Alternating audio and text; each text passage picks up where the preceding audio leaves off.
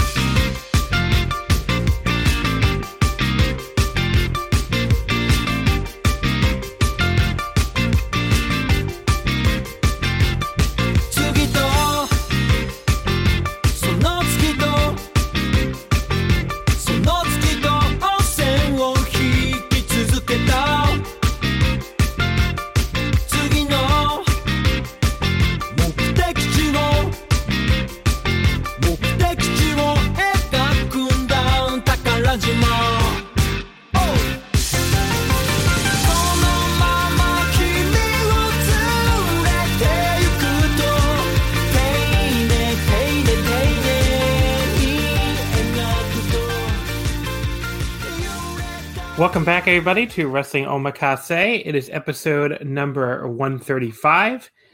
This week, I'm very pleased to be joined by, I guess I could say, first-time guest. I'm going to say long-time listener. You always send a lot of questions in, at least, so I would hope you're listening. Yeah, I listened to the first 10 minutes and then nothing else, and then pretend I listened to everything. But what's up, Callum? Hello. Nothing much. Thanks for having me on. Hopefully I'll be good enough to talk about Stardom and Tokyo Joshi and DDT, the trifecta of promotions that don't have fans, apparently. Every time for people who are long-time listeners, every time I've ever done a question from Ice Age Coming, that's you. So yes, that is me. So you know who to send your hate mail to now. Yeah. But thank you for coming on sort of last minute. I think originally I was supposed to have on Sean Cedar this week, but like when I planned out the month, but that was assuming that we were going to be talking about like 4 New Japan Cup shows and the anniversary show, that none of which happened. And plus he was going to watch like because Stardom No People Gate was announced already, and he was going to watch that like as a first timer and give his thoughts, which I thought would have been cool because it's streamed live on YouTube, people who don't know. So, which by the way, it looks like they're almost at 100K views last time I checked, so a lot of people are checking that, which is great. It seems like a lot of people on social media, lots of people from Japan, it was like their first time seeing Stardom, and seemed to get over popular. But yeah, it's hard to tell the impact of these things. Yeah, right. I mean, like they're already doing like their best numbers ever before this YouTube thing. So like I know like the next big goal is Oda Ward, which I can't remember when that is. It's like coming up in a few months, I think. It's the end of April. So yeah. Oh, so even closer. Yeah. I mean, let's be honest, we're not entirely sure if that'll happen yet. But I think it will happen. End of April. I hope so. I think we'll see. We'll find out. Unfortunately, it's not the same weekend as WrestleMania, so there's absolutely no chance of WrestleMania getting cancelled. Maybe able to post on Twitter about how Stardom are a much bigger promotion than WWE. Yeah. But anyway, so back to my original point. So Sean was going to come on and do New Japan with me and also do like his first time thoughts on Stardom, but there's no New Japan, so there's not much of a point. We figure he'll come back on when there's actually stuff he watches to talk about. So sorry that we can't have Sean on, but I'm sure he'll be back at a later date. But thank you very much, Kyle, for stepping in here in a relatively last minute to jump in and talk about some empty arena. It's the No People cast here because it's all empty arena shows from coronavirus hit Japan. It might be no people shows might be coming here soon. Like, do you see the way this American outbreak is going?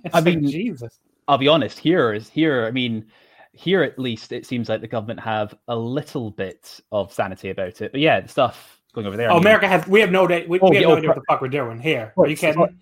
It's all a conspiracy theory, isn't it? It's a hoax, according to the president of the United States.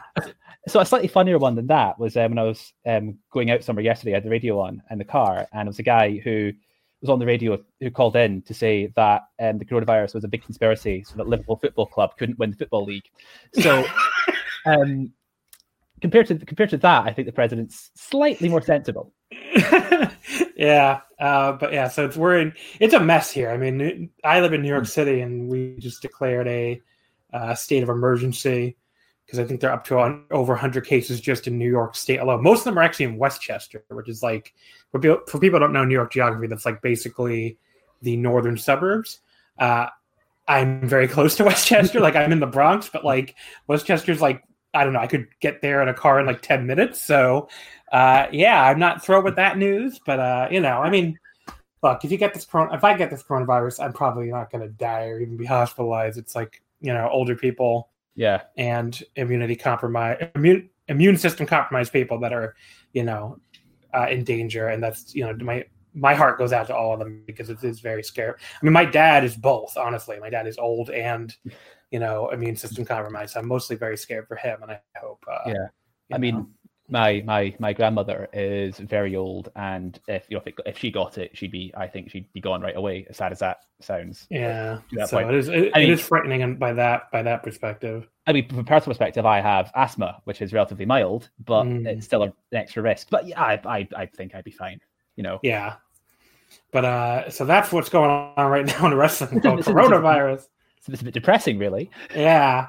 I mean, we don't know when. So I guess to give an update on how things are going in Japan, we're not sure basically what's going on, really. I mean, like I think they're up to 481 confirmed cases last time I checked. Yeah, that sounds about right. Which is not like, it's actually not that many. Well, 497. I'm sorry, I just looked. It's not as much as you would think, honestly, compared to like they're at 497 out of I believe they've done, let me say, because I have these stats right in front of me. I don't know, we're Corona cast here. 497 out of 8,176 tested, which is less than they've tested in like South Korea and like other areas around there. So there probably is more that they haven't gotten yet. But America, we're above 400 tested, and we've tested like 2,000 people. So like there is a shitload of coronavirus cases in America. So basically what I'm trying to tell people listening is like, I guess if you're in the States like I am, it's going to be bad here for the next couple months, I think. I think we're looking at, I don't know if they're going to go as far as Japan has gone, like as far as canceling events or having no fan events, but it's not going to be good. I don't, WrestleMania, can you even imagine going to fucking WrestleMania in the middle of this? I mean, it's just like 100,000 people from all over the world in different stages of this epidemic are gonna convene on one fucking. It already has its own cases. Like Tampa has cases already. I mean, that sounds. And then they're all gonna go back to where they came from. I mean, they should cancel WrestleMania if we're being honest, and they're not going to. So, yeah. I mean, that's gonna be real fun. I mean, it may get to a point where they have to. Because that's a decision made by the state government, and right, it'll only happen at the city or the state. Yeah. And I guess do it. I guess you could argue that maybe the federal government tried to lean on them, but it's also an election year, and I think that, let's be honest, the worst thing that any person could do in an election year is support WWE. I mean, I think this is me making a prediction rather than saying anything for sure. I wouldn't be shocked if Tokyo Joshi cancel. If Tokyo Joshi, for April, yeah, it wouldn't shock me either. I wouldn't, because especially since that show, we don't know, but from all reports, it doesn't seem like they're doing necessarily brilliantly ticket sale wise. Yeah, I mean, they're still promoting it on Twitter right now, but I mean, I guess that doesn't mean anything. We're still a month out. Shimmer were meant to bring over, I think, Tsukasa Fujimoto with someone, and then 2 or 3 other people from Japan, and then they made the call to not do that. Yeah. So it's hard to say really, but it may well be they recommence in Japan, but then going to America, especially a place that's already coronavirus affected, especially if there's the risk of it's less the chance of getting infected. It's more just being stuck in a quarantine zone. Yeah. So I don't know. It wouldn't shock me at all. Like you said, if that gets canceled, that's a good point. Who knows if New Japan has a show that weekend too.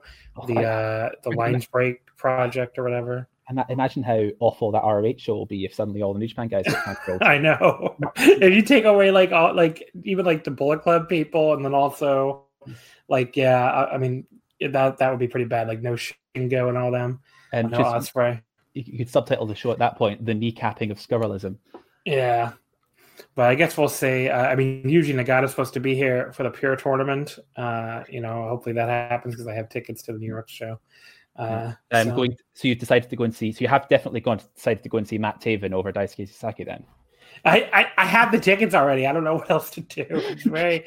I mean, look, if Nagata doesn't show up, I might just fucking eat the cost of the ticket and go see Sasaki. The problem is the rest of that fucking show is gonna suck.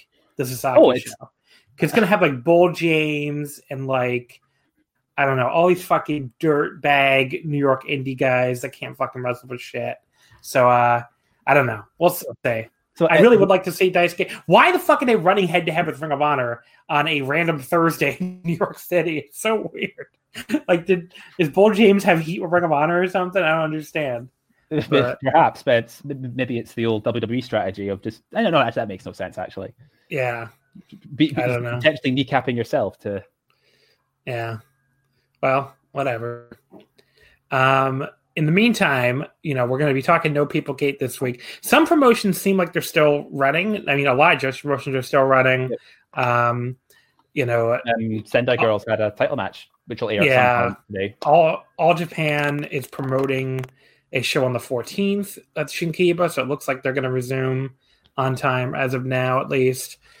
Big Japan is still doing the strong climb for the most part. They had to cancel a couple of shows. I think it's like the arenas made them cancel, but they ran their February 3rd Korakuen and they had an announced crowd of like 545 or something.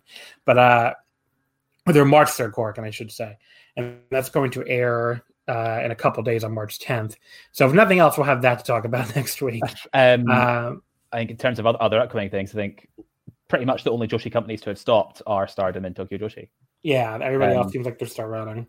Seedling have a Korakuen next week, and if that's going to be 540. Then God knows I know that's going to be dire. That Seedling Korakuen, they might announce like 300. It's a shame because the main events it's Arisa Nakajima versus Rina Yamashita, which sounds like a really really good match. Yeah. But no one's going to see it.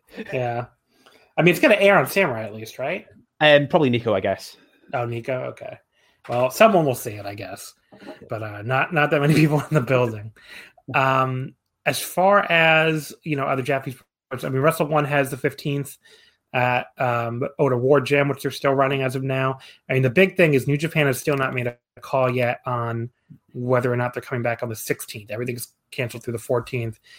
So the 16th, I mean, that's 8 days away. So they have to make a call soon. I think Stardom canceled their shows on the 20th to 22nd. Yeah. So that might be a hint. Well, so people say that they are technically run separately. So I mean, Stardom canceled everything and went to No People Gate like a while before New Japan canceled everything. So it could be a hint, but it could not be a hint. It's tough to say because Stardom is run by like the same division as the kickboxing company, whereas New Japan is run by like its own division, basically. I mean, if I had to guess right now, my own personal prediction is New Japan will probably cancel those shows at least until Sakura Genesis, which is I believe March 30th, either March 30th or 31st, and I think they will maybe follow Stardom's lead and do No People Gate. That's just my prediction. I don't think they're going to go completely black for the next 3 weeks, but I guess we'll have to wait and see. I mean, I think we'll hear something.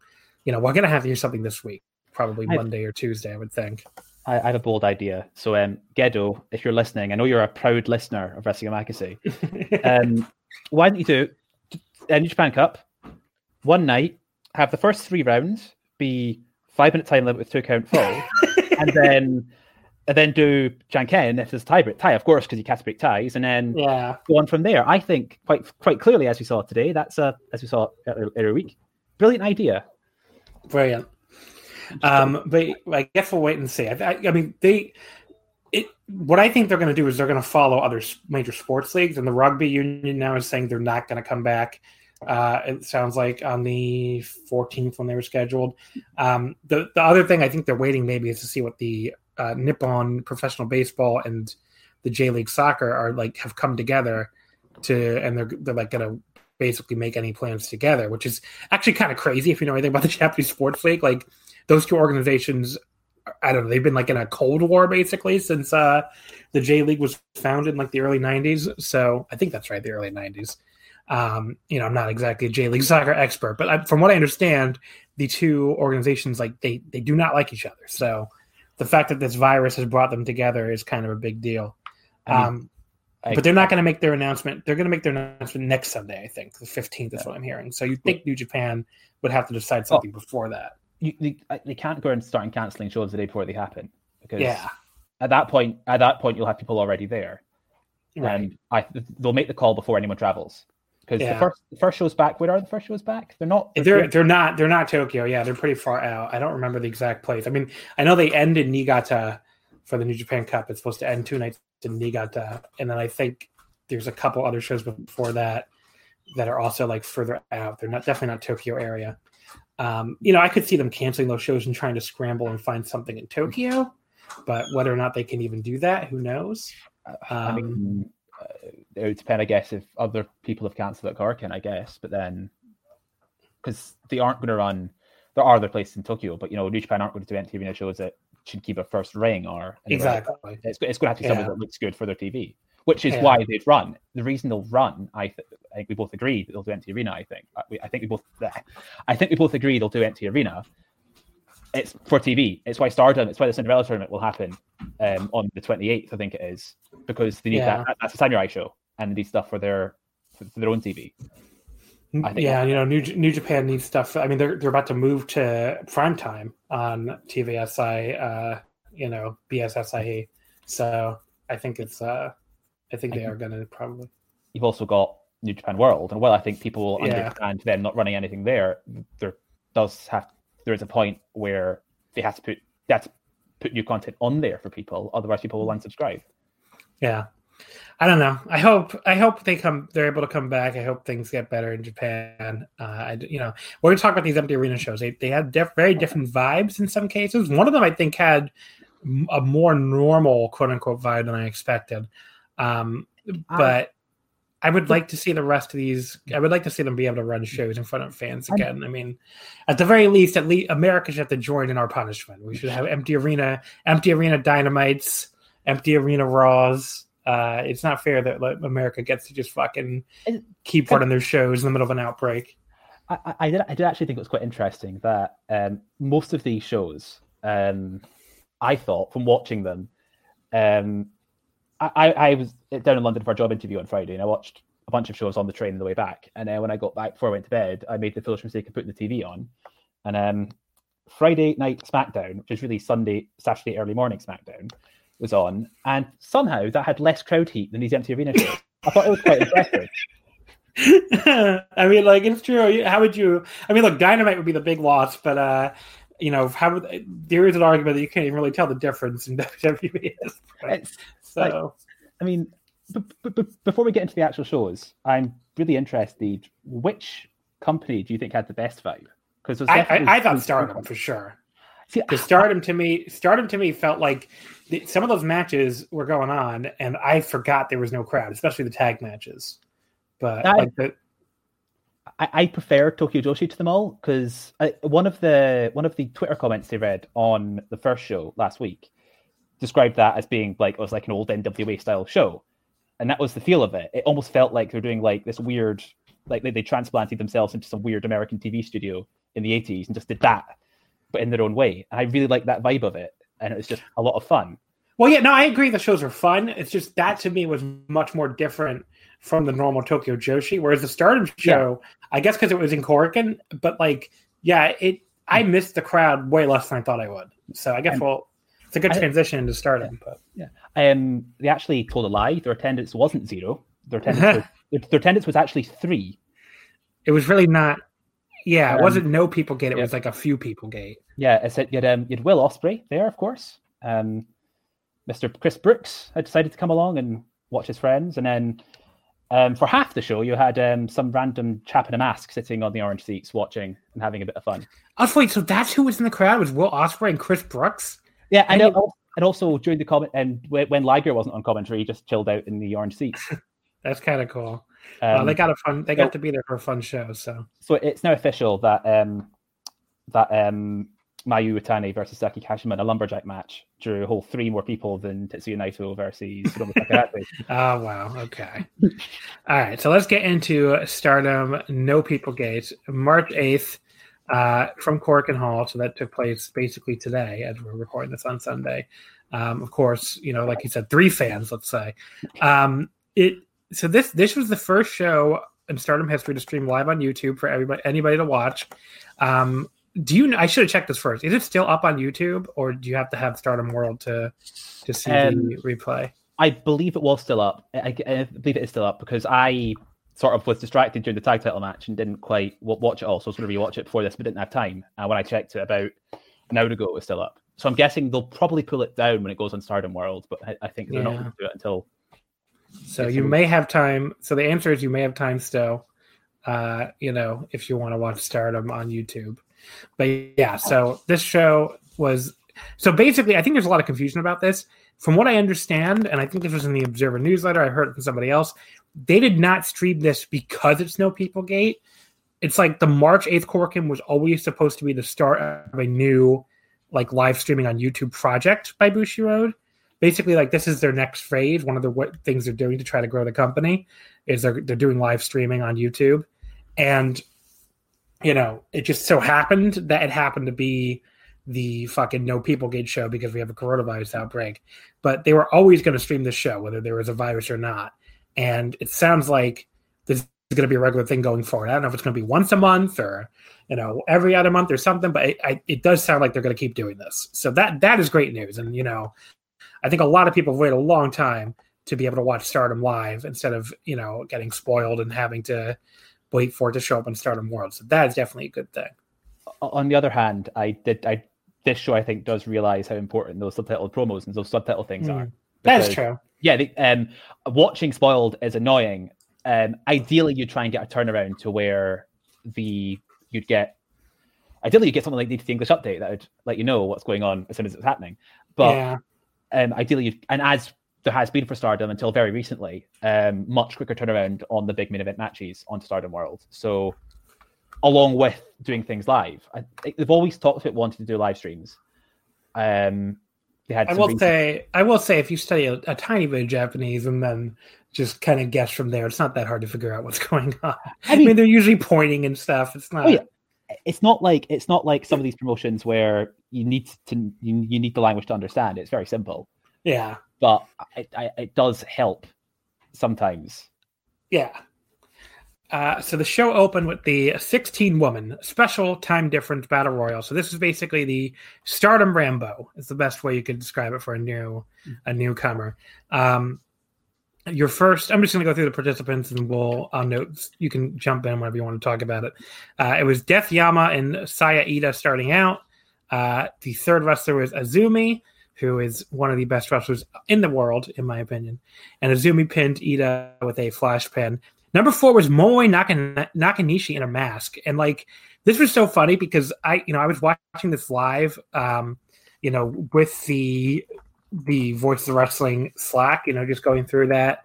And it became very obvious that nobody else in that Slack has watched early 2000s All Japan Women's, which I understand is not exactly a peak era of, of the company or anything, but I'll be honest, it's not something I've seen a whole lot of either. So yeah, so I recognize the name, but I was marking out for her, and I was for people who don't know who she is, she was one of the last big stars of All Japan Women's before the company closed, and she was originally Nanai Takahashi's tag partner. That Nanai is obviously still around and running Seedling, so they have a lot of big tag matches with.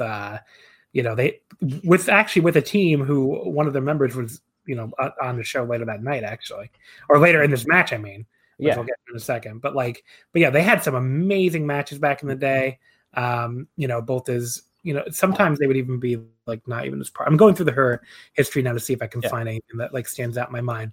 But mostly, what stands out is just they were there was this cage match. I want to say it was a cage tag match, and maybe that's what I'm thinking. Yeah, I think it's this. Maybe it's a 6-woman match I just found November 23rd, where it's like Kaoru Ito, Moe Nakanishi, and Anai Takahashi against LCO, Etsuka Mita, and Mima Shimoda, and Kumiko Maekawa. I remember that match very well, and that match is fucking awesome. So I think that match might be online somewhere as well. Yeah, so definitely check that one out if you haven't seen it. Steel Cage Death Match, November 23rd, 2000. That one I remember watching very early on in my like Japanese wrestling fandom. So I hope that's the match I'm thinking of. It's been a very long time, but yeah, I mean, she was one of the wrestlers I saw that's like around when I was getting into Japanese wrestling, like in 2002, 2003. So, it wasn't that old, it was from a couple years before that. But yeah, so I marked out for her. Yeah. Nobody else in Slack cared. Nobody else knows who she is. Because she retired in 2005. So she did a match about 5 years ago, I think.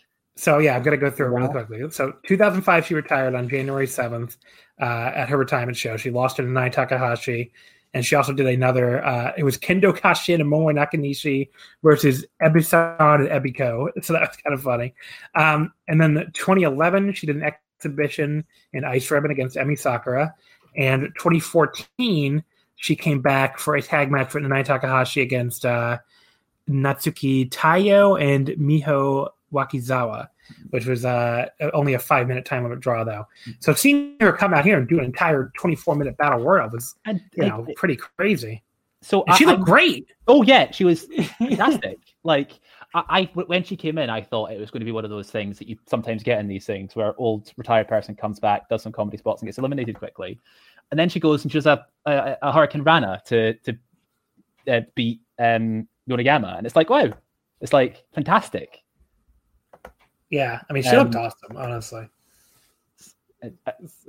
I do wonder if, when you get things like this, someone who's quite clearly still got it, whether does it become a long-term thing? Is she a semi-regular person who'll come back every so often? Or is it just a done? That's what I was hoping. I would love to see her keep coming back and be like Stardom's resident, like, veteran guest star. Because that was she was awesome here, and I thought she really looked great. And I mentioned that 6-woman tag cage match, and Mima Shimoda being later, and I thought it was really funny when they did spots together and stuff. 5 was Ruaka, 6 was Rina, 7 was Tina. Again, that was Ruaka's return from yet another injury. Yes, which I do worry about her sometimes, but we'll see what happens. So 8 was Captain Stardom, who was also Saida.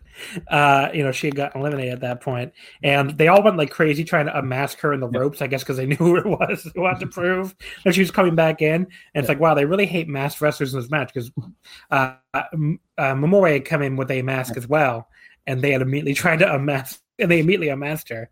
So that was funny. When Starlight Kid came in, I was wondering if they did the same thing again. And that's just how she made the mask. I was thinking the same thing. I'm like, I hope they don't go for Starlight, because Starlight Kid was 9, and I was like, I hope they don't go for her mask too. 10 was Layla Hurst, who nobody in the Slack chat knew that she was in Tokyo Cyber Squad, which I thought was funny. But I didn't know she was still in Japan, to be honest. I thought that she left a few weeks ago. Yeah, well, she stayed, I guess. 11 was Konami. 12 was Tam Nakano. This was where Momoi did her spanking spot.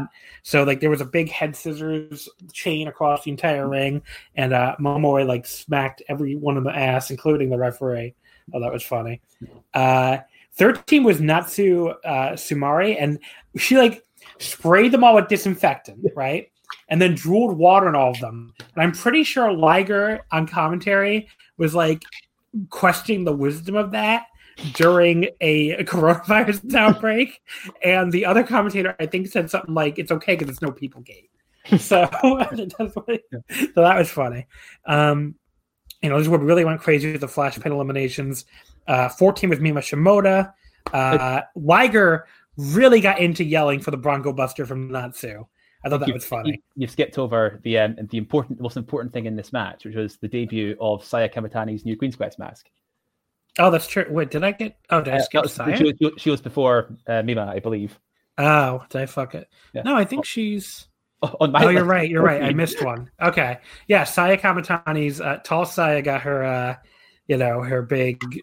her Queen's Quest match. I thought she'd get like new gear, to match them better, but I guess not. I wonder if that's going to be something that happens in a month or so, because it took Saki Kashima to get 2 months basically to get her new gear. And it took Utami a while too when she joined Queen's Quest. Now I'm thinking about it. So who knows? I mean, this is the new Queen's Quest, so maybe not. And the next one, the final wrestler that entered was a super strong Starlight Machine, Saya Ida, in her third gimmick. So doing Mick Foley in the 1998 Rumble, which was really funny. Super strong Starlight Machine. The people, Liger loved this, which I can't really blame him. But yeah, and this was a match. Yeah, Liger looked like he was having a great time the entire night. This to me is when the match got like really good at this point. Like it was mostly comedy, but at this point, they all went like crazy at this point. Like we really got like some really great action with Konami and Tam. Tom ended up, she broke up. She basically ends up eliminating Konami, and then everybody ran on Mima Shimoda's back, which looked awful for her. Like this woman's not a youngster here. Good Night Express. Yes. Basically, that's true. Momoe, she saved Mima from the standing shooting star press from Saya, and they had a big hug, which again is funny because they used to try to kill each other. But yeah, at the end of this, we got the Devil Windmill suplex from the super strong Starlight Machine, and she basically won the match at that point. But Momoe, she eliminated Starlight Kid. I can't remember, this is probably much earlier in the match, thinking about it, but she actually did a really good moonsault. Oh yeah, that's true. Yeah. Which is actually, again, I when it comes to matches like this, I tend to look at certain people who are interesting and then ignore everything else for some reason. And I thought that that really surprised me. I thought it was really, really good, and I thought she again was really good. This was a really fun match. Yeah, I also like that Azumi like double crossed Momoe at the end. Like he told her to go to the top and then like pushed her off. It's like, do not trust that little Hellcat. I don't know what else to call her. I mean, she's like friggin'. She always double crosses people. She's don't trust Azumi. DTA. Don't trust Azumi. If you want a perfect example of that, need to check out Kagetsu's retirement show where she and Mei Suruga have fun, totally embarrassing Kaho Kobayashi. I'm gonna get that over as a catchphrase now. DTA. Don't trust Azumi. So like you said, this is really fun. I had a great time with it. So it went a little long, maybe 24-20, but it didn't feel that long, honestly. So good, really good opener. It's the perfect sort of match to get when you're still half asleep trying to watch it at 7:00 in the morning. Yeah. Match number 2. So basically, Natsuko Tora was supposed to challenge Arisa Hoshiki for the Wonder of Stardom title on this show, but it did not happen because Hoshiki has like a neck injury, so hopefully she gets better soon. Instead, we got Tora facing the winner of this battle royal, which was of course the super strong not Stardom Machine, isn't it? Starlight Machine. Yeah, they're wrong on Pure Love. How dare you? Anyway, super strong Starlight Machine. This was a short little match, mostly a squash for Tora, but it was fine while it lasted. I'm guessing it's just getting Natsuko a win very quickly against someone who a mask thing that doesn't really matter, to set up I guess her challenge for the white belt at some point. Although considering that the Cinderella tournament's coming up and then it's Ota Ward, and then we already think we know what the Ota Ward main event is, who knows when that happens. What do you think the Ota Ward main event is? I am Mayu Takumi. Oh, yeah, that's true. Unless you could easily have Natsuko win the Cinderella tournament, or you could find another way of making the Cinderella tournament work. But we'll see. Because it's a bit sad. As a show, I think this was a fun show. It's probably the weakest Stardom Korakuen since at least the Bushido Takeover, which isn't saying a bad thing about this show. It's saying very good things about the other shows. And I think that not having the Natsuko Tora Risoshiki match made the thing noticeably worse, because it meant all of the matches above this were really good, but you could have done, I think, with another really big singles title match. Yeah, I agree. So match number 3 was the Tokyo Cyber Squad versus, how do you say, Donna Del Mundo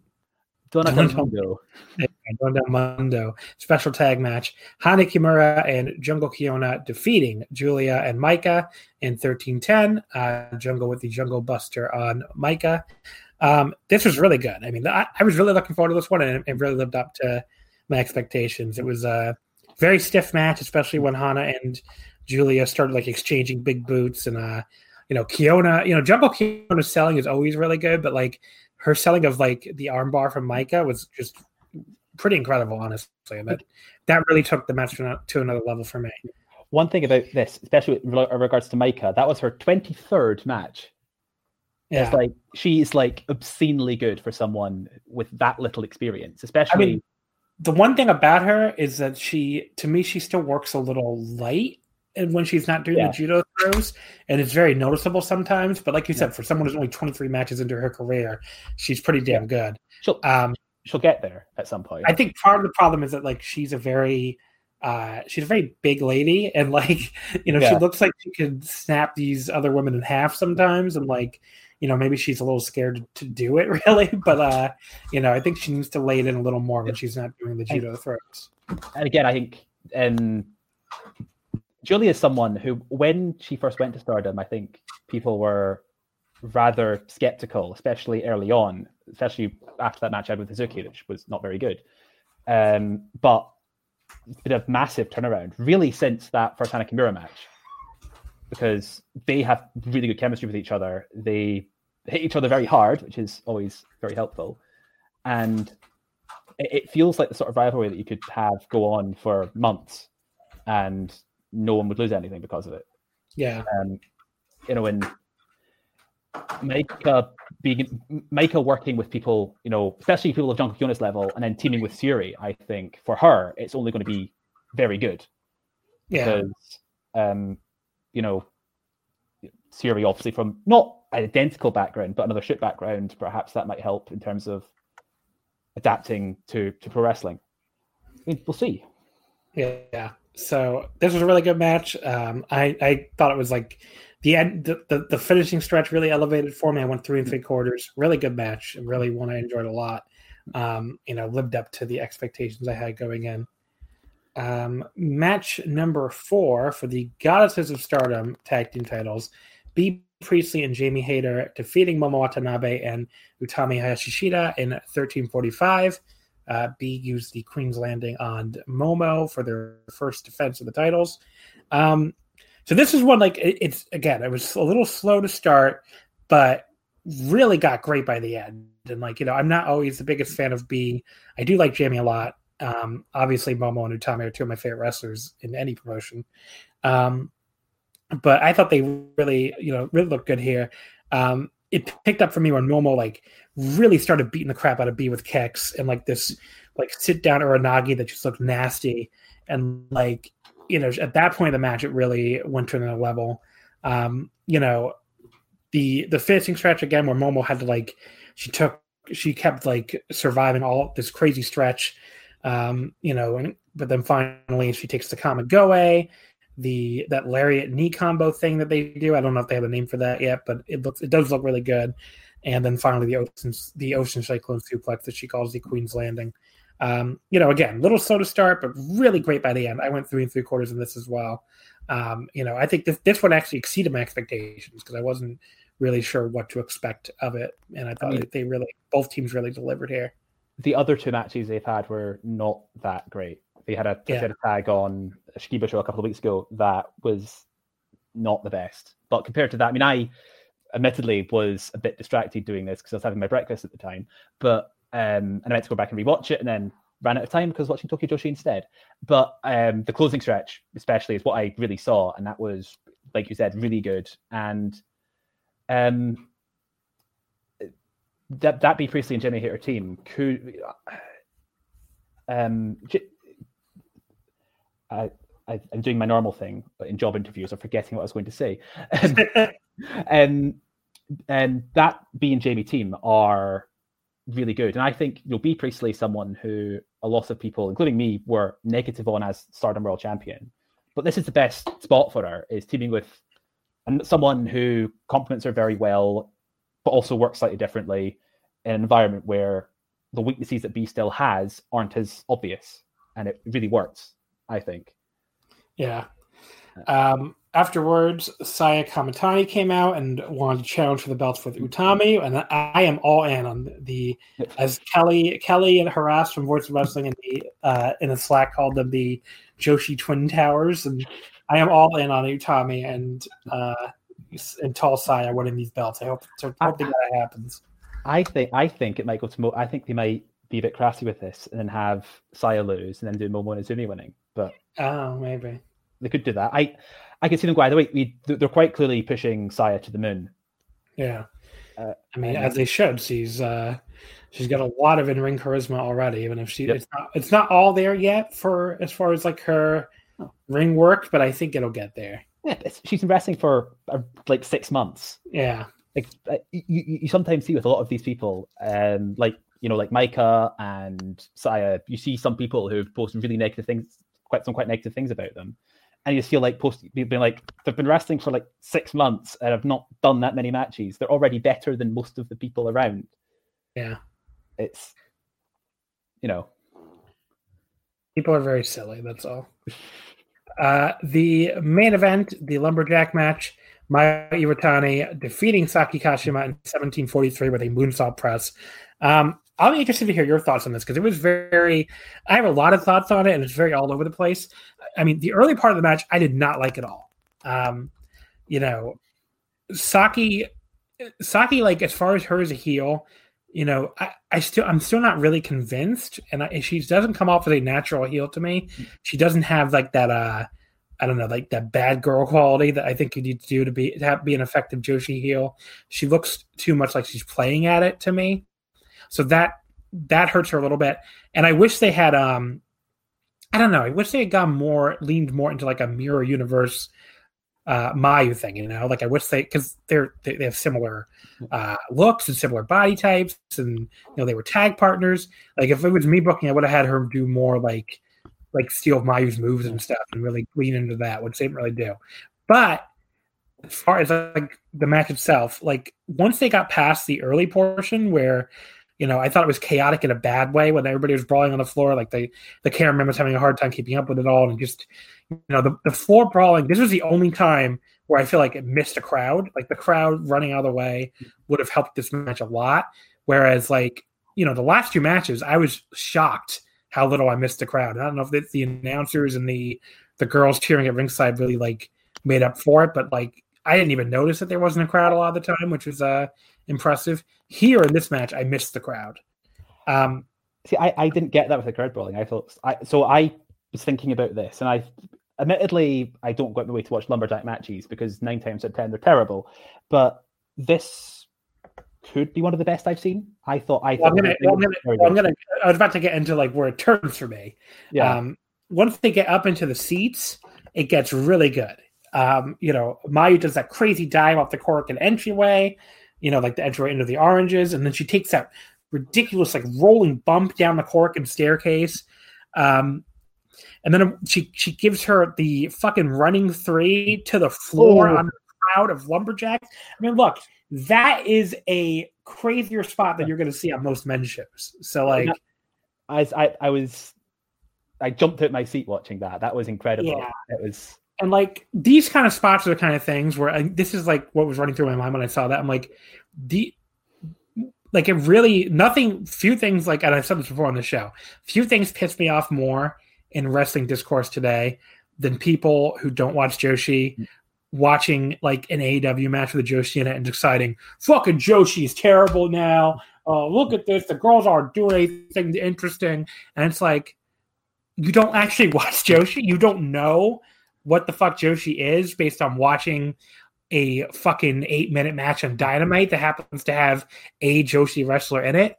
So shut the fuck up. Shut the fuck up. That's my message to the people who do that. Anyway. I think you'll find that that Sadie Gibbs versus Yuka Sakazaki is the definition of Joshi. And it's so stupid. It's so fucking stupid. It really is dumb. It would be like me seeing a I don't know, like seeing a match with an American woman and Joshi and being like, well, I don't like this one lady, so all of American women's wrestling fucking sucks. I wouldn't do that because I have no idea if American women's wrestling is good or not. I don't fucking watch it. So I wouldn't come on this podcast and tell you it's good or not because I saw, I don't know, some fucking woman in a Joshi match that wasn't good. That's stupid. So, hey, if you're out there doing that, shut the fuck up. Anyway. Back to this actual match. It really picked up. Like once they're back in the ring, like they were just like killing each other. The only thing that really kind of sucked in the stretch run was like they blew a ref bump spot and what's her name? Natsu kind of didn't do the chair shot correctly. But I mean, those are minor complaints, I think, compared to like how great everything towards the end of this match was.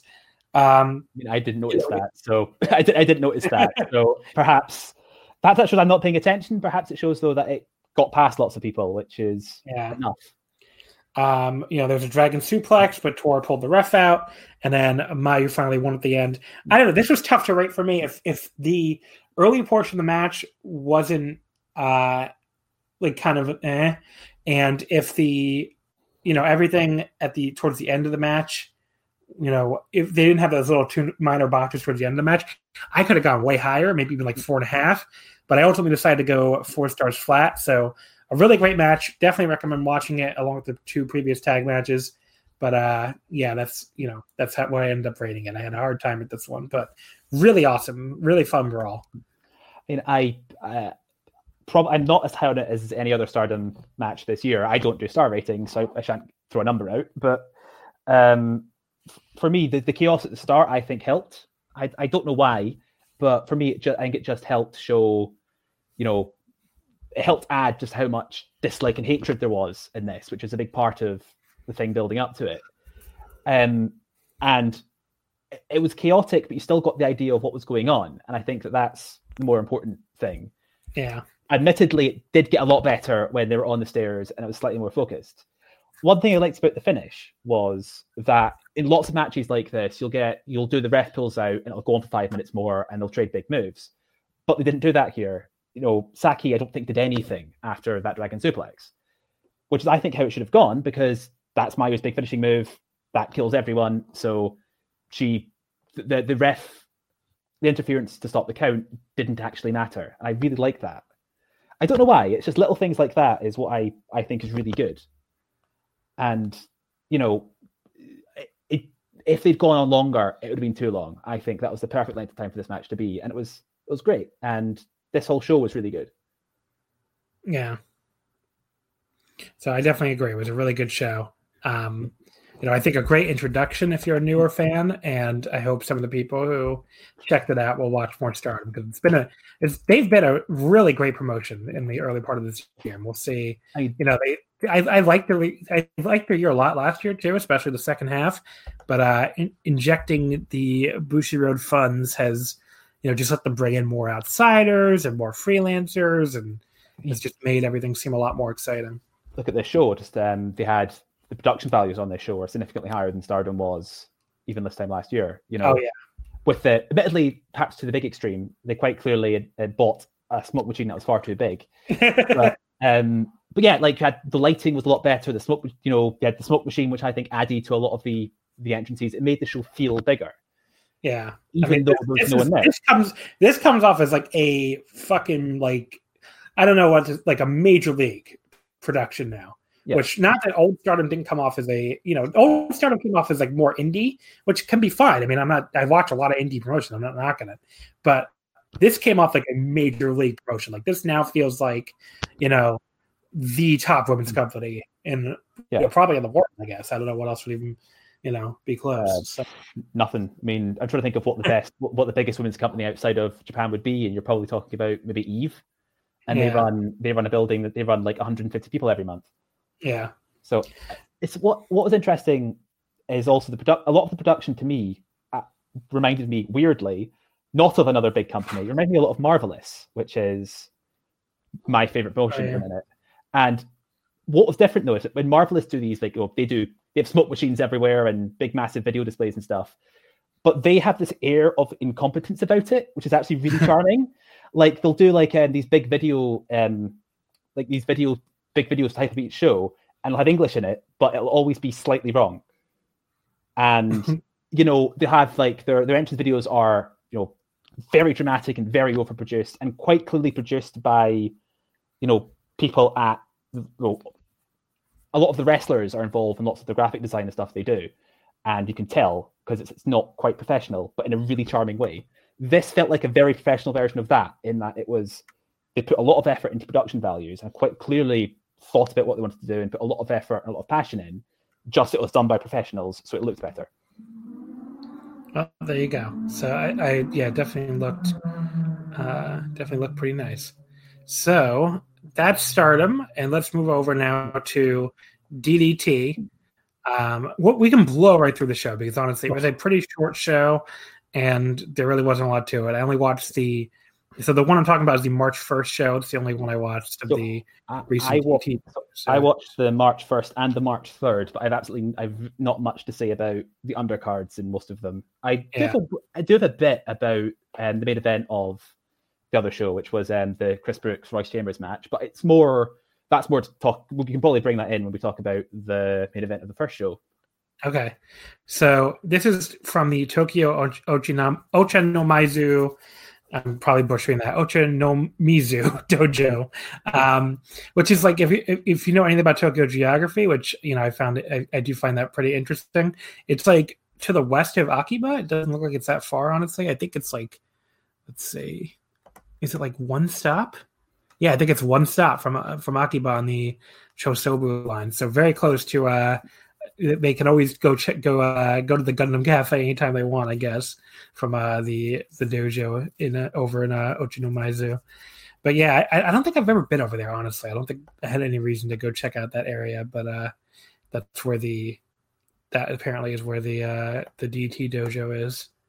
As far as the show, so like if you've never seen one of these dojo shows before, because they have run dojo shows before this coronavirus outbreak, it's a very plain looking building. It's just like this little warehouse looking building with these 4 windows above the ring, and it's a very different vibe from a empty Horican Hall. Like this feels like you're watching almost like you mentioned it before, like an NWA style studio show, especially since they have those they have the commentary table set up right next to the ring, and then the wrestlers go over there after each match and like do a little promo. Which is obviously where DDT English update will come very much in handy if you want to know what they're saying, which he was doing a great job as always on DDT Pro _ENG.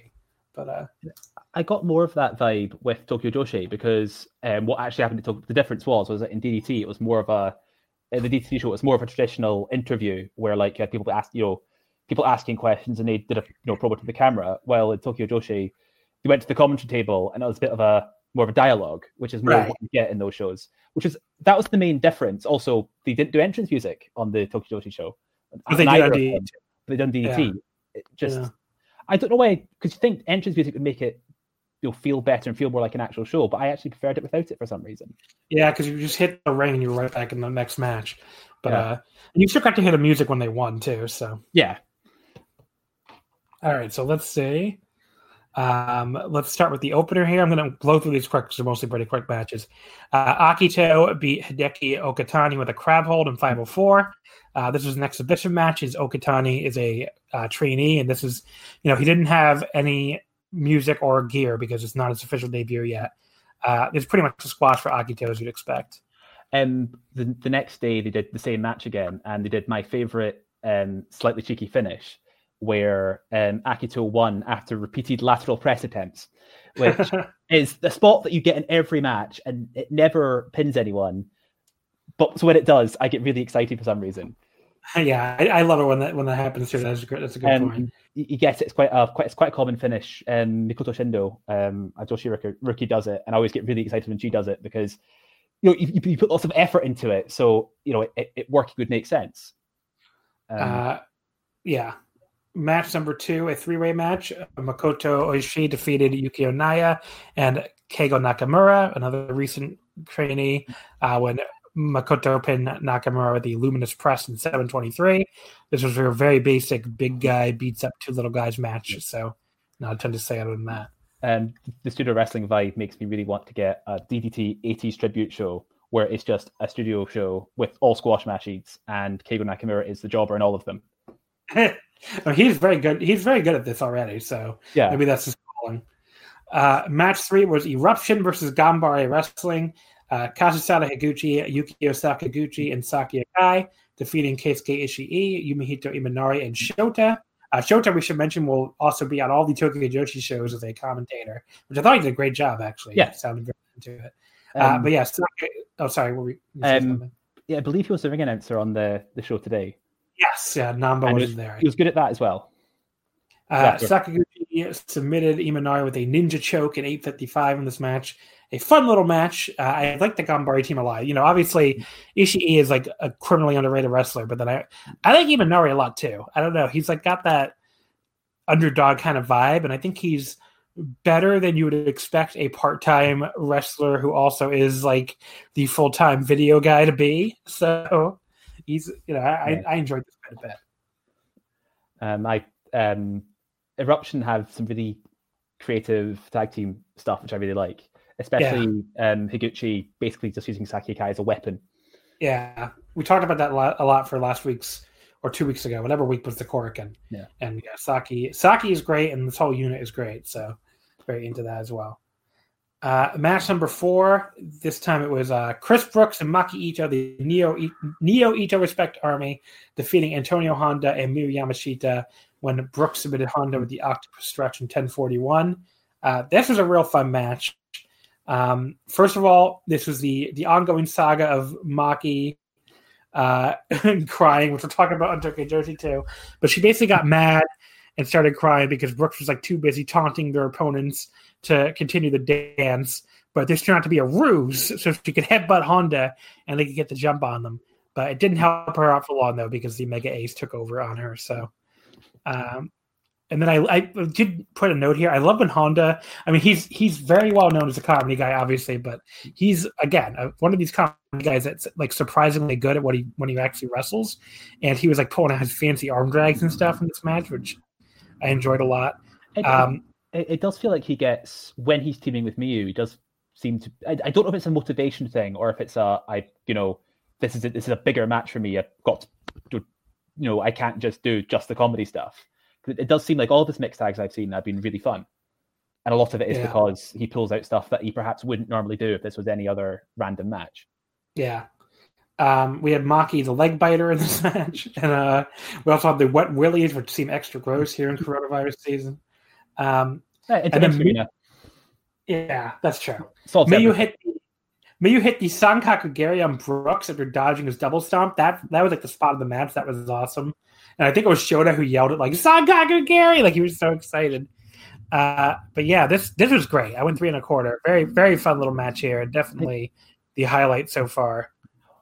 One thing I like about Brooks in all these matches, because he did it at Ultimate Party and he does it in lots of his UK stuff, is that there's this spot you see where like it's a woman in a match against a man, and the man's like, you're a woman, you're not a problem.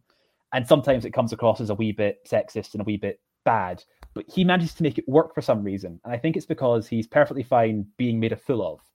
Because the show before, it was him with Saki Akai, and he did the thing he does where it's like, we'll do a test of strength. I'm very tall. You can't reach me. And then Saki Akai grabs him and he sells it as like, oh my God, she actually is quite tall.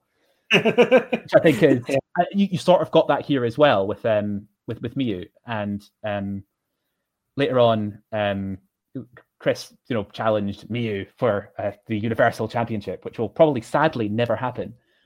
I think that'd be a really fun singles match. But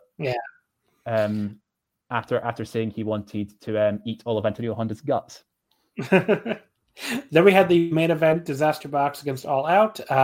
First, it ended with Konosuke Takashita, Shuma Katsumata, Yuki Ito, and Royce Chambers defeating Harashima, Naomi Yoshimura, Toru Owashi, and Kazuki Hirata when Takashita pinned Hirata with a brainbuster in 29 seconds.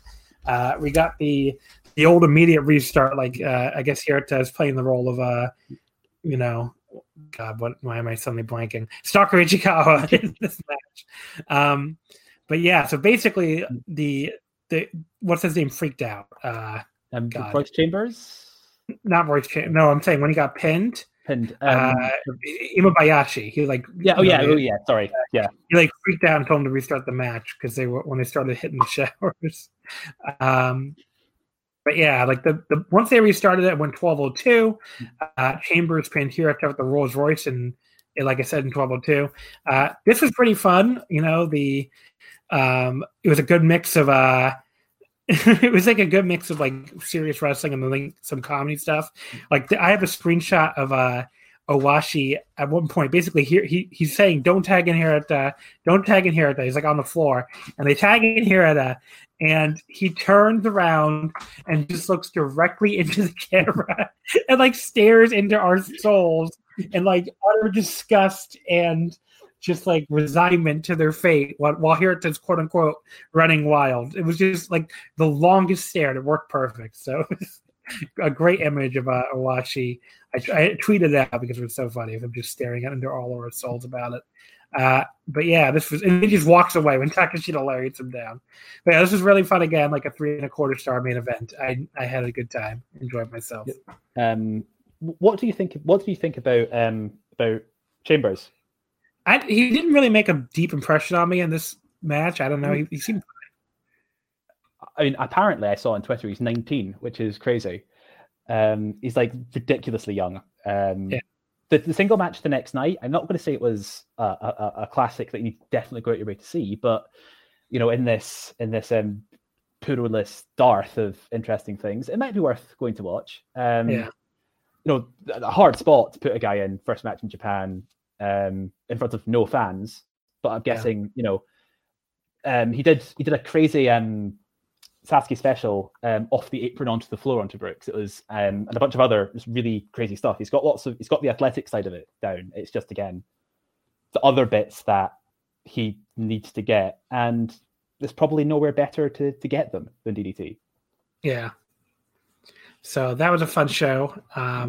Let's move over now to Tokyo Joshi, which I watched 2 of their empty arena shows, and they were both like special tournament type shows, which made it even more exciting. The first one was the Genghis Khan Kirishima presents Haru Beautiful one-day tournament on March 1st. So this was basically the winner was trying to get a coupon for dinner. That's what they were battling. A meal ticket provided by the show sponsor, which is a Mongolian barbecue place that a lot of them like. That's very close to Cork and Hall. So it was impressive they got a sponsor that fast, but that's what everybody's fighting over here. So if you didn't see the bracket was very wacky. We're like, you know, some wrestlers would go right to round 2. Some wrestlers who won round 1 would go right to round 3, the quarterfinals. Some wrestlers had to win in both rounds 1 and 2, to get to the quarterfinals. So very unfair for them. And then, you know, at that point, then it became more normal. But yeah, very, very wacky looking bracket. For the rules. The rules. So the first 3 rounds, the round 1, round 2, and the quarterfinals, you're talking a 2 count fall to win with a 5-minute time limit. And if they go to the time limit, we go to the tiebreaker of Junkin. So it's rock, paper, scissors. We don't know what that is. So yeah, that was pretty funny. We'll get to the rules the other rounds when we get to them. Basically, I have them all written down in order. So, but yeah, that was the rules for the first 3 rounds. So it begins with so you've never seen these 2 count fall matches, by the way, which I've seen them for years because Dragon Gate used to do them a lot too. Back, you know, like 10 years ago, I feel like they used to be in Dragon Gate a bunch. I don't know if they still are because I've watched a lot of Dragon Gate lately. But yeah, 2 count falls. It's really fun. I mean, like if you've never seen it, you know, people trying to kick out these 2 counts. It's quite fun. And you know, you also have 1 count falls at one point too, and which is, you know, later on with the other tiebreaker, and that's even crazier. So I wish more knockout tournaments that had time limits did 1 count fall tiebreakers rather than just the lazy eliminate both people thing, because it's a lot more interesting. And they do that a lot in the DDT Big Japan the tag tournament. They do that as a tiebreaker a lot. So, all right. So began with Maki Ito beating Suzume with a DDT in 301. This is where Maki Ito cried because there was no one to answer her "Who's the cutest in the world" call, and almost cost her, but she did pick up the win in the end. It's a big storyline. They come back to that later on. Yeah. Match 2 was Rika Tatsumi beating Palm Harajuku with the Twist of Fate in 2:30. I remember these are all 2 counts, by the way. One thing I thought was quite interesting, because there's not much to talk about in specific, is these first few rounds, because they're 2 count fall matches, you had signatures winning matches rather than pure finishers, which I think is a good thing. That definitely makes sense. Sorry, go ahead. Sorry. Match 3, Hyper Masao beat Mirai Mayumi with a schoolboy in 3:32. So Masao blinds her with a spray can and then brings a dummy in the ring. The poor blinded Mirai starts assaulting the dummy and putting it in holds. And for some reason, Masao takes over as ref during this. I don't know why exactly. And then she, of course, rolls up the blinded Mirai for the win. So, first of all, how the hell Mirai was like putting this dummy in all these holds and couldn't tell it was a dummy is one of life's great mysteries. What we now need is the natural follow-up match to this, which is Mirai Mayumi versus Dummy. That's true. Match 4 was Miyu Watanabe beating Haruna Neko with the Canadian backbreaker in 3:49. I did note that Neko is so short that she was able to duck Miyu's like back elbows from the rear waistlock without like barely moving. Like she moved like the tiniest amount to duck it. It was good. And I thought this was the best actual match up to this point, with Miyu just being, the total powerhouse and tossing Neko around. It was very fun. So you also had some admittedly the first bit of this match. It probably only went 30 seconds. I've noticed that you've got Miyu Watanabe, who's someone who isn't someone who's interested in pro wrestling until she got into pro wrestling, somehow being a pretty damn good at the mat wrestling stuff, which is Tokyo Joshi generally focused on that quite a bit in their training. Just interesting that she's better at that sort of stuff than lots of people in other promotions who've been wrestling for a lot longer. Yeah. And just something, especially, I think I tweeted it because this was going head to head with AEW Revolution, and I would, obviously I was watching this live. Why would I watch Revolution? And I think I tweeted it out. I don't remember what match it was during the show, but I was like, there's probably better and more frequent mat wrestling on the show than there is on the entire AEW pay-per-view. Yeah. So on this show, which has people who, relatively new at wrestling and people who are idols first rather than wrestlers. Yeah. So, I mean, the mat wrestling's pretty good sometimes, and mat wrestling in AEW is pretty terrible. Match number 5, the Nodoka Tenma beating Mizuki with a rolling cradle in 3:31. The whole thing here is Mizuki getting Nodoka stuck between the ring and the wall, because she's a wide lady, I guess is the way to put it. I don't know. She's a big lady, not tall though. I know the nicest way to put it, but she's very sturdy. There you go. And they were definitely telling her she needs to eat less and all this other stuff. Which I was like, okay, let's not go crazy with the fat shaming here. But anyway, she beat her with a cradle though in 3:31. Yeah, the cowardly, horrible Mizuki lost. She got her muffin. She's like the biggest heel in this company. I mean, that little freaking chaos agent. Yeah. But anyway. In the interview afterwards, they had Tenma basically say that she didn't care about the tournament. She just wanted the meal coupons, which they sort of go together, you'd think. Yeah.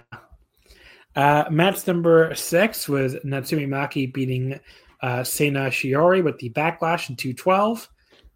Really not to it. This is a very quick match, but very energetic while it lasted, I thought. So, Tokyo Space Ranger is the best nickname in wrestling. Yeah, for sure.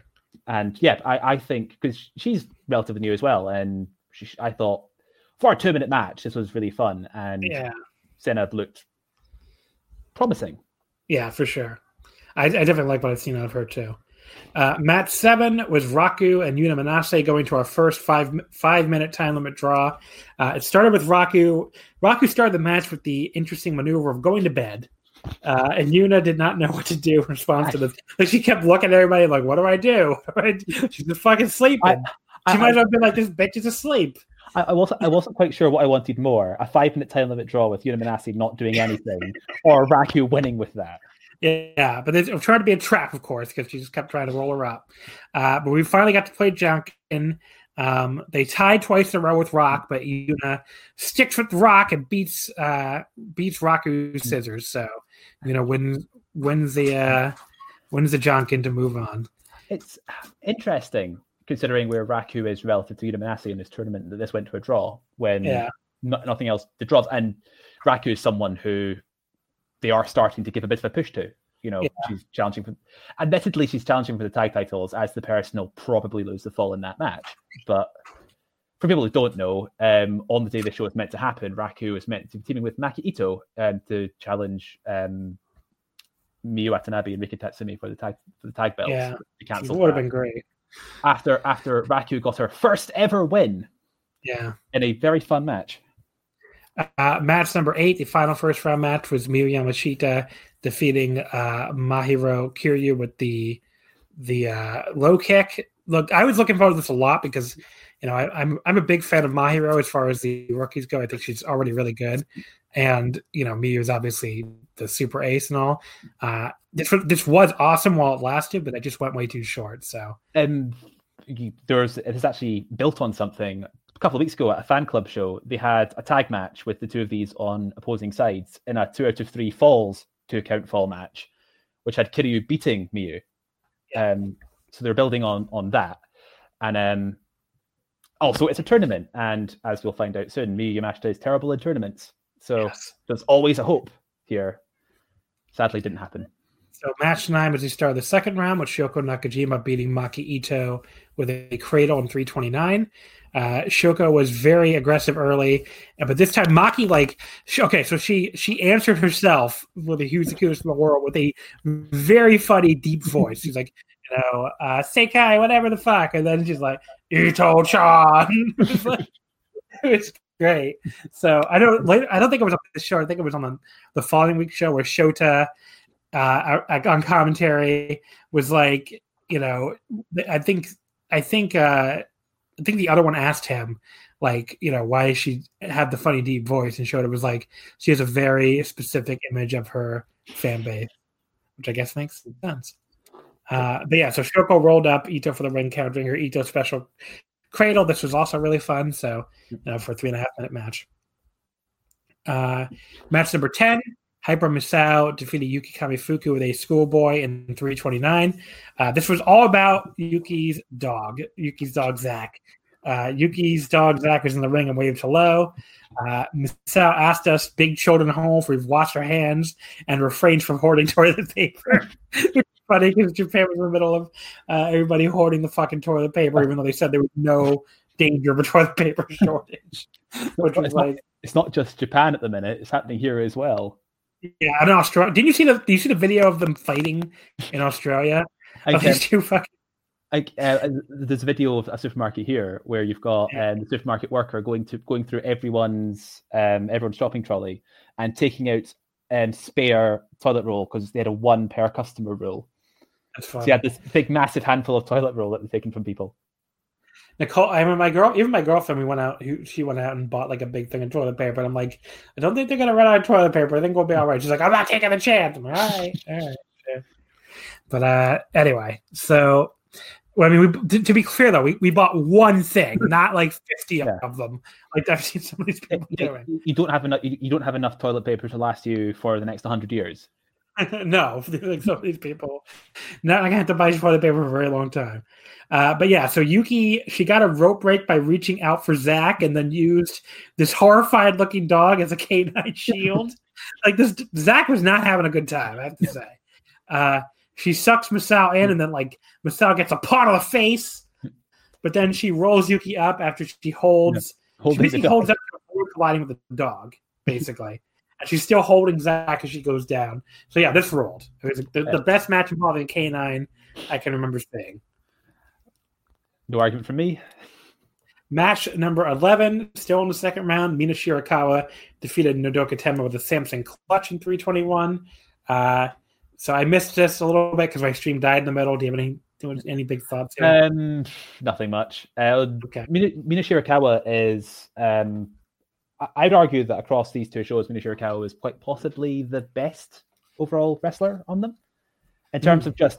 not overall in terms of matches, but in terms of adapting to the empty arena thing, I think. Yeah. She was very good at that. It was like all the other matches here, relatively short, really quite fun. In the promo afterwards, you had Mina Shirakawa claiming that beating Hiroko Tenma for the food coupons was actually public service. Jesus. Match 12, Hikari Noa defeating Yuna Manase with the figure 4 rotating foot clutch in 254. This was fun. I mean, Yuna did her big bully thing that she does and, was dominating early, but Hikari Noa pulled off the upset win, so this was a good time. I like that figure 4. You see it quite a bit. It's a Joshi finisher, but you think I'd like to say it's like NAW who does it now. It's a really cool finish, which Hikari Noa pulls out every so often.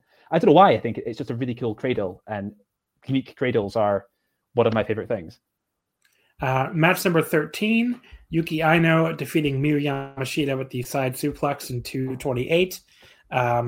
This was a little bit surprising, but I guess like you said, this was the match where I made the note that Miyu and Aino started on the mat with probably better mat wrestling than the entire AEW Revolution pay-per-view. But I didn't see the show, so I don't know that for sure. But yeah, I was a little surprised by the result, but it's only a 2 count, so I guess I didn't think it would happen. One thing I like about Miyu's matches is that, and you see it quite a bit here, is that she's more than willing to play at the fact that she's got weaknesses as well as strengths. Yeah. And you see it here with her tournament weakness you get. But even little things like here against Aino or she had a match last year against Mirai Mayumi just after she debuted. And they had this mat wrestling exchange that went 7 minutes, I think, which was equal. And it was because, she's a judoka, naturally she should be equal. Then as soon as it went to strikes, Miyu won, and won very quickly because she's good at that. And I like the way that her matches are often paced like that. And I liked, even in this, which is a 5-minute fall, 2 count fall match, she tried to go for she didn't use her strikes a whole lot, and she lost because that's what she's best at. Right. Match number 14, the first quarterfinal match, Rika Tatsumi versus Shoko Nakajima, ended a 5-minute time limit draw. So we went to Jonkin, and Shoko beat Tatsumi with paper. So there you go. This is a real fun match as we hit the time limit with neither being able to get the win with cradles. Not surprised it was really good considering these two were in the ring, but yeah. Rika actually tried to claim that she'd picked scissors rather than paper, but didn't work. I think I said Rika won. Shoko won. Shoko won with paper. Yeah. She fooled you then. Yeah, she fooled me. Match 15, Miyu Watanabe beat Hyper Misao with the teardrop in 248. A quick but fun little match here. I'm surprised it wasn't more Misao chicanery than there was, honestly. There was the mask thing, but that was really about it. Yeah. Match number 16, Natsumi Maki versus Mina Shirakawa also went to the 5-minute time limit draw, and Mina beat Maki with paper. Mina was stunned apparently because she said she at first said she didn't want to do it because she never wins at this stupid game, but then she did win. So there you go. And there's a spot in this match where Natsumi Maki's about to do her fancy armbar cartwheel reversal, where her hands don't go anywhere near the ground, but she makes sure the camera's looking at her first, and points at it before she does it. Yeah, it's perfect sort of the perfect encapsulation of her as a wrestler, really. Yeah. And then the final quarterfinal match, Yuki Aino beat Hikari Noa with the Venus DDT in 309. So another, short but fun, pretty much as usual for this tournament. Yeah. So not much you can really say about these 5-minute 2 count fall matches other than just short but fun. These two had a really good singles match. I'd like to say in the October Korakuen last year. As sort of the last one of last year, they had a really fun singles match. If people liked this and want to see these two actually have not a proper match, but a longer match than this. So the semifinals, we get our first rule change. It's now still a 5-minute time limit, but now it's 3 count falls, not 2 count falls. And the tiebreaker is no longer Jonkin. It's now a 1 count fall tiebreaker. So the match number 18, the first semifinal, Shoko Nakajima versus Miyu Watanabe, goes to the 5-minute draw or 5-minute time limit. So then the 1 count fall tiebreaker, Shoko beats Miyu in 14 seconds with a crucifix pin. This was Miyu was so Miyu afterwards, she complained and said it was 1, but the ref is like, no, you're supposed to say it's 0 because 1 means you lost. It was 1 and you lost, basically. But yeah, that was funny. But a good little match here. Yep. And much like the other ones, they were all about. There were a few earlier on that were a bit rougher, but the second and third round into the semifinals were all pretty consistently really fun 5-minute matches, with nothing overly notable about most of them. Yeah, I mean, I tried to take at least 1 note per match, and I've been, there's not a lot you can say about 5-minute matches. I've been doing that as well, but the next one I have absolutely nothing, which is a bit concerning. The other semifinal was Yuki Aino beating Mina Shirakawa with the Venus DDT in 3:23, and the announcers made sure to note that she did not need any tiebreakers to get all the way to the final. So that was basically Yuki's big push, I guess. That she never needed to play Jonkin or get a 1 count fall. So, but yeah, this was again a fun little match again. But let's just talk about the final now, which was Shoko Nakajima. Oh, so the finals, now it changed again, and that was a 3 count fall with a 10-minute time limit. And then at that point, it would again go to the 1 count tiebreaker if it went to the time limit. But we didn't need the tiebreaker here because Shoko beat Yuki Aino with the diving senton in 7:33. I thought this was a 3.25 star match, a very fun little match here. Definitely it got more time than everything else and was probably the best match of the show. But a really, really fun show that really flies by when you're watching it because of all these short matches. So definitely would highly recommend it. I had a great time watching this. And it's the longest show of the ones we're talking about here. About 2.75 hours, I think, but it felt the shortest to me watching it. It like you said, it flew by. And again, Yuki Aino getting a bit of a push in this, and I wonder if she is someone who they might go to for title challenges in the future, possibly. But who knows? It's sometimes hard to tell with Tokyo Joshi, especially with these one-night tournaments where they'll go with someone very aggressively who they want to give some time to, but then perhaps it doesn't mean anything long term. Yeah. So let's go to the other Tokyo Joshi show. Oh, I should note that the show ended with basically so the GM Koda agreed to pay for Yuki Aino's food because she said she busted her ass and all that, and basically everybody else wanted him to pay for their food as well. So it was a big fight at the end, which is how a lot of these shows tend to end, I guess. March 8th, the second Tokyo Joshi Empty Arena show. It was the Red, Blue, Yellow Great Clash in Dojo. So this time we were doing another mini tournament of sorts, but we were doing teams. So we have 3 teams of 7 people each, based on color, and they kind of tried to match them with their normal ring attire colors anyway. But some of them better than others for sure. Team Red was Shoko Nakajima, Miyu Watanabe, Miyu Yamashita, Maki Ito, Mizuki, Yuki Aino, and Mina Shirakawa.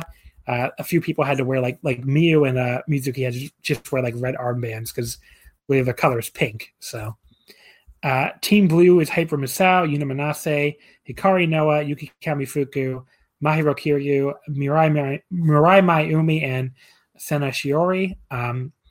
One thing to note with this is a Japanese cultural thing, but so they think of green as blue a lot, a blue apple is a green apple.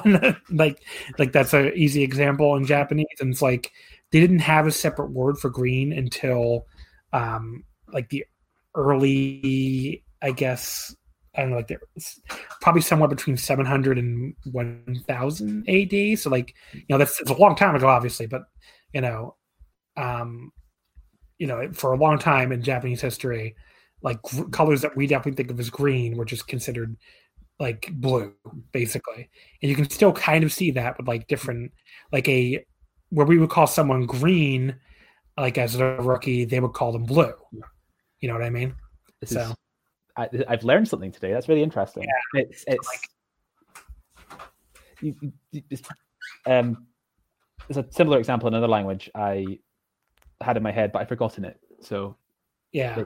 So anyway, that was just like a lot of these people were wearing green, like Masao and a couple, and someone else too. I don't remember now, but like, green is blue, basically Japanese. I mean, they do have a separate word. They have Ao which is blue, and Midori, which is green. But the word Midori did not exist until much later in the word for blue. And there's a whole thing like the traffic lights, where like a lot of Japanese traffic lights are like the bluest shade of green possible, so it matches the nationwide or the worldwide like green light thing, but like they would still call it a blue light. It's very, very strange, but that's just a weird little cultural thing. Team Yellow was Yuka Sakazaki, Rika Tatsumi, Natsumi Maki, Nodoka Tenma, Raku, Palm Harajuku, and Susume. I know Shoda said he put Nodoka here because he was thinking of her old outfit, which is yellow. So I thought that was and Rika Tatsumi was wearing her old gear, which is yellow as well. Yeah, so it made sense. So basically, we had 7 matches here: 3 singles, 1 3-way, and then 3 tags. And you would get two points for a win and 1 point for a tie. Obviously, 0 points for a loss. And whichever team had the most points would get passes to a amusement park, which I don't know how. The amusement park hopefully will be open in the middle of the because a lot of them have been shut down. But maybe it'll be an empty. Maybe it'll be an just open for them. Maybe, but yeah, that's what they're fighting for. The winning team gets passes to the amusement park, and at the end, if there's a tie, then there would be a 1 count fall tiebreaker between 2 team representatives. So. All right, so we start out with match 1, which is Maki Ito from Team Red beating Seina Shiori from Team Blue in 5:28 with a DDT. Maki started crying again when she did her "Who's the cutest world in the world" thing, but then like slapped herself out of it and then did her deep male voice answer. But there wasn't a lot to this match, honestly. This is probably one of the weaker matches of these shows, I thought. One of the funny things in this match was Maki Ito kicking out of everything at 1 and then thinking she'd won after a 2 count. All dojo matches were 2 counts. Yeah, and so she complained afterwards, and she was like, I thought all my matches were all my matches so far have been 2 count fall. And Shota was like, no, you were on the DDT show with Chris Brooks, so there was a 3 count fall. So you should have known these were going to be 3 count falls. Match number 2, Rika Tatsumi from Team Yellow defeating Mina Shirakawa from Team Red in 7:23 with the missile hip attack. This was a lot of fun. Mina had Team Red at ringside to cheer her on, but Rika had nobody. And Rika goes crazy on ringside, and she looks like she's having the time of her goddamn life, like sitting down on this crash dummy that's like on top of Mina while Mina's like wrapped up in the ring apron, like how Finley used to do to people on SmackDown. It was really quite the visual. And she also like tried to stack all the turnbuckle pads on her. She was really like channeling her inner Hyper Masao or something, but it did not work. So the referee's like counted to 20 and stops at 19 because he noticed that Mina got back in the ring behind Rika, and Rika, for some reason, instead of waiting for the referee to count to 20 and to celebrate, starts celebrating anyway. It's like, no, he stopped at 19. You should have thought and realized that Mina's behind you now. But no, she starts celebrating that she won. But she did win anyway, so I guess who cares? So now at this point, red and yellow both have 2 points. Yeah, that was Sorry.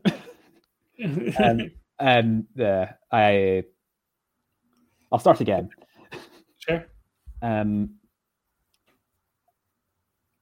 One thing that was again interesting was the whole match earlier on. You had Rika, because Rika had no one at ringside, just being a massive dick to everyone, which I think with ring apron stuff as well, really fun sort of stuff to do. But I think it helped. I think also Team Red being there, you actually got a bit of crowd noise, which I think helped this match in particular, just because of how Rika was working. Getting booed and all sorts. Yeah. Match number 3, Natsumi Maki from Team Yellow defeating Mahiro Kiryu from Team Blue in 6:11. Maki pinned her with a backlash, so now Yellow has 4 points, Red has 2, and Blue still has none. Maki was like vicious in this match, including like biting Mahiro when she was hanging up in the ropes. So she was like really getting at it here. Another one of these like secret heels on the roster, I guess, one of the Mizuki. But this is again pretty fun. They're all secret heels, let's be honest. In the interview afterwards, you had Natsumi boasting about how, although they'd never had a match before, Maki had beaten Mahiru in the open weight Baka Queen contest they had. She was like, Mahiro was last. I was first. I'm like, yeah, that means you're the dumbest, and she is the smartest. Like, that's not something to brag about. But for her, obviously, is apparently. For her, it is, I guess. But yeah, I mean, that if no one's ever seen the open weight Baka Queen, it's one of the funniest things of all time. Definitely go back and check out the tweets of the DT English account on that, because like, there's at one point where what sticks out in my mind is like. When they kept announcing these results and they announced Mahiro's first, and Mahiro's like, at this point, I kind of figured because everybody else in this thing was so fucking stupid. Because like Miyu Yamashita was in it and Miyu Watanabe was in it, and they're both famous idiots. So Miyu Watanabe is unique in months of the year. Yes, that was great. Match number 4, the 3-way match. Okay, so this is going to get confusing because like there's another point system unrelated to the point system to determine who wins this fucking thing. This is a point system just for this match. So basically the special rules are you have 5 rounds of 2 minutes each. Each wrestler starts with 3 points. The match is over, one of them loses all 3 points, and whoever has the most points remaining at that point wins. Points are lost when you get a 2-count fall, a submission. So it's back to 2-count falls when you submit, or when something special happens, which we'll get into the special things as it goes. There's no penalty. That's the special penalty. There is no penalty in round 1. So Miyu gets double pinned and loses 1 point. And they did the points by they had photos, like 3 photos of each of them on the wall behind them, which is funny. So they take down a Miyu photo. She counters by pinning Palm quickly. So before round 1 even ends, they're both down 1 point. The round 2 penalty, the fans got to vote on what the penalty would be, and they voted for speaking in English as the penalty. I think this is when you had Palm Harajuku just for the next 3 rounds hiding right in the corner of the ring, as she always does, which is why this is a good match for her. I think she came in for like 2 spots, one of which involved her pinning at the end of the match, but we'll get there. It's just funny because that's what it just turns into a singles match with Misao and Miyu, with them not even thinking to realize where on earth the third person is. Yeah. So the English penalty, they don't tell the wrestlers the penalties, obviously. So Misao loses a point for speaking in English when she was about to put Miyu in a hold. Did you hear what she said? I didn't hear what she said. And hero, apparently. Oh, duh. Well, that makes sense. And that bit Misao in the past too. So yeah, we should do it at the end of the match. But yeah, so she's got 2 points. In the interview at the end, because spoiler, she wins. She talks about how she guessed that the penalty in the first round was speaking English because she said hero and lost a point, and that's happened to her before.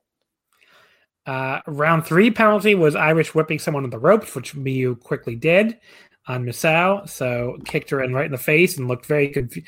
Her like confused. Nande. That was really funny. She's like, why? Why did I lose a point? But yeah, she like whips her in and like loses the point.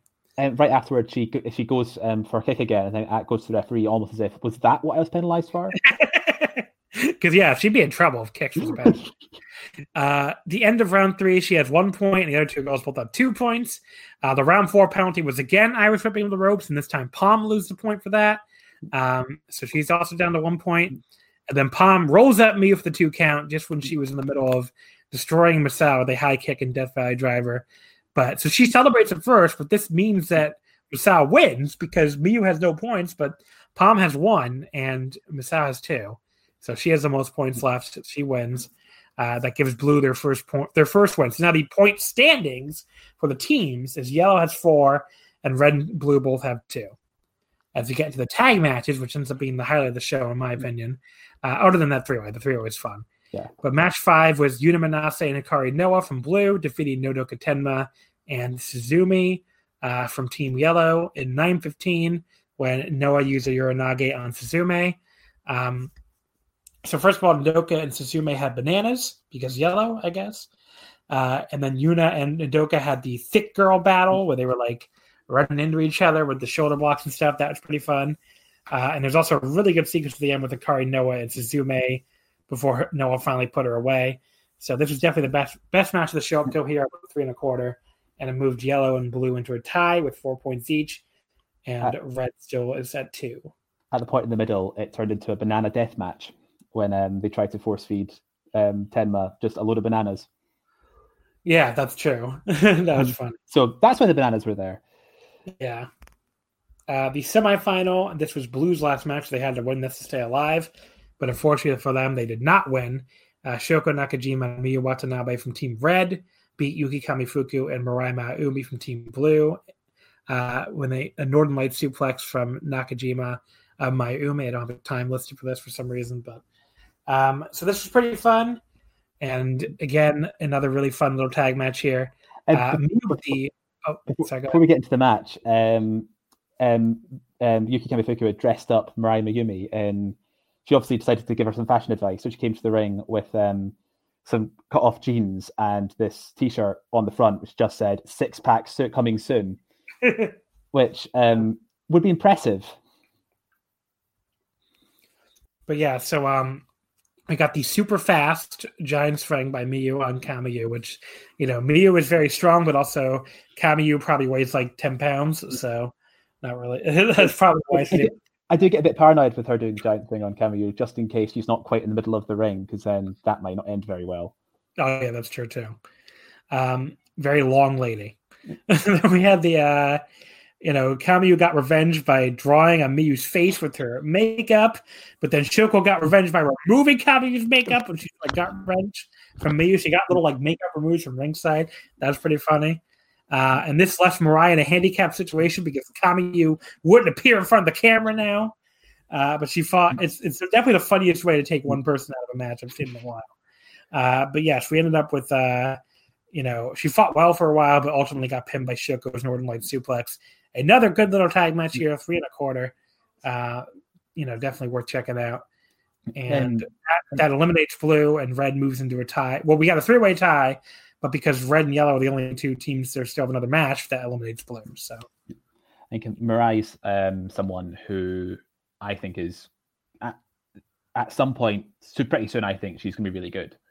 Yeah. Although, considering the natural comparison within wrestling that you can use for her is you, who got to a point in Tokyo Joshi where she couldn't do much more and she left. I wonder if her future is entirely here rather than going somewhere else. Yeah. But we'll see. She's someone who, the rookies that have come through in the last year of Tokyo Joshi have been all really good from a company which hasn't traditionally done that. And I think that that's probably a very good thing for the future. Of them, because it's still the same company.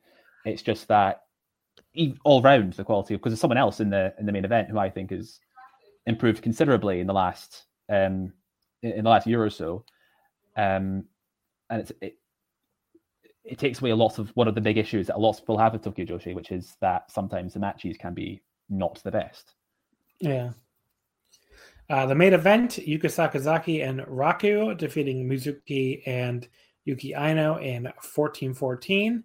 Sakazaki pinned Aino with the Magical Girl Splash. That gave the win to Yellow, obviously. They had 6 points, and Red and Blue both had 4. This was a really fun match. First of all, with the Raku doing these walking over all three and then trying to get this going to sleep pin on her own, even on her own partner, which I thought was funny. But before that, to build up to that, you had the other 3 people in the match all trying to do the Goodnight Express and everyone else in the match because they all want to do the move anyway. Yes. And then you have the Magical Sugar Rabbits exploding, which was fun with Mizuki and Sakazaki. Yuka does a top rope face buster on Mizuki, which frankly seems a little excessive for a no people show, but okay. And then we have the Yuka and Yuki exchange, which was really fun. And then Yuka finishes her off with the Magical Girl Splash and a really fun main event. Match of the night at 3.5 stars. Definitely, if you're going to skip anything, I mean, you can watch this whole show. It's not that long, but the 3 tag matches, I think, are the clear highlights. So definitely check those out. I'd also watch the 3-way as well.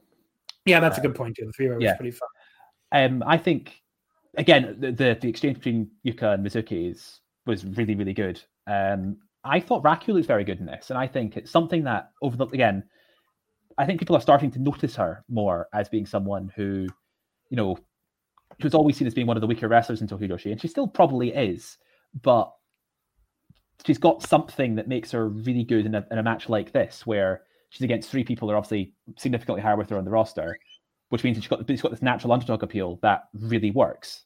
And she's never going to be someone who is going to be, be Princess Champion anytime soon, but she's someone who she fits in a lot more in these sort of high matches than she would have done a year ago. And it's why I think that they're a lot more confident with giving her spots like this than they were. And I think her and Mizuki had some fun moments in this match as well. But yeah, so definitely another fun show. I like the other tournament better, but this was still a real good time. So, there's perhaps recency bias in this. I preferred this tournament. I think it's perhaps because the matches were slightly longer and you had a bit more to get into. It's a bit more meaty. You had a bit more to get into. Whereas the first tournament, by the time it got to, I think the first 3 rounds all being 5-minute fall to count with Janken, I think hurt it. I think perhaps having another change in rules would have made it different. But then at that point, you'd be going a lot longer with the tournament, and it probably wouldn't have been good anyway. Yeah. So, all right. So that will wrap us up, Callum. Why don't you go ahead and give me some plugs? I have very little to plug. I have a Twitter account. It is Ice Age Coming SA. Follow me if you would like some not very good takes about random bits of pro wrestling. Mostly Joshi, but sometimes not.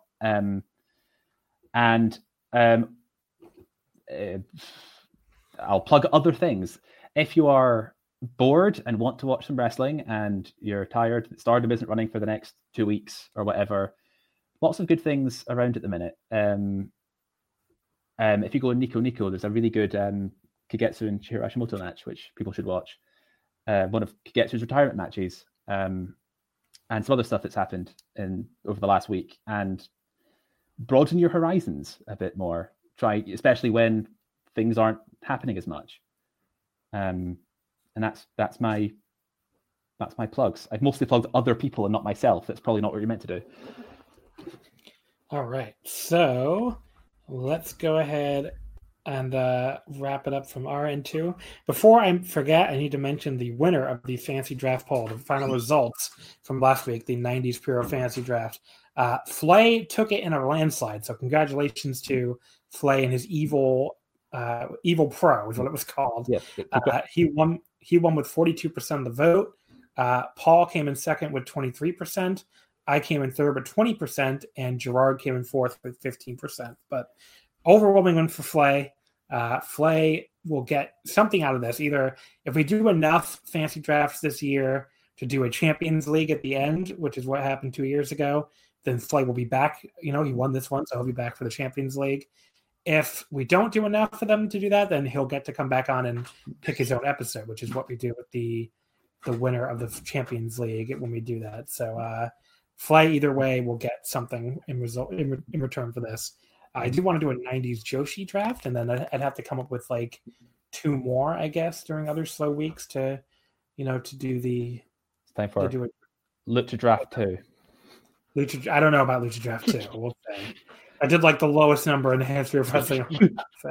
So, well, even lower than the random FIP show you had to watch. Yeah. Oh yeah. So anyway, let's wrap it up here. You can follow us on Twitter at WrestleOmakase. Wrestling, of course, would not fit. Folks, next week, I have no idea what the show will be yet. I'm waiting to see if New Japan announces anything with the New Japan Cup.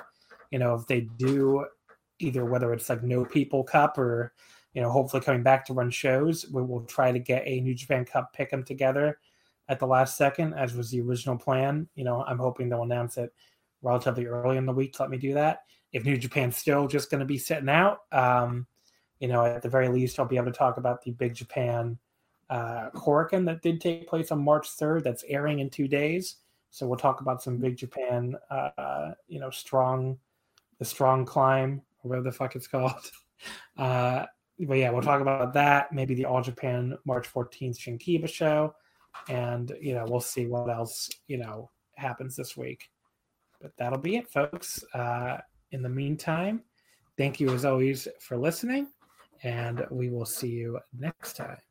Say goodbye to your credit card rewards. Greedy corporate mega stores, led by Walmart and Target, are pushing for a law in Congress to take away your hard-earned cash back and travel points to line their pockets. The Durbin-Marshall credit card bill would enact harmful credit card routing mandates that would end credit card rewards as we know it. If you love your credit card rewards, tell your lawmakers, hands off my rewards. Tell them to oppose the Durbin-Marshall credit card bill.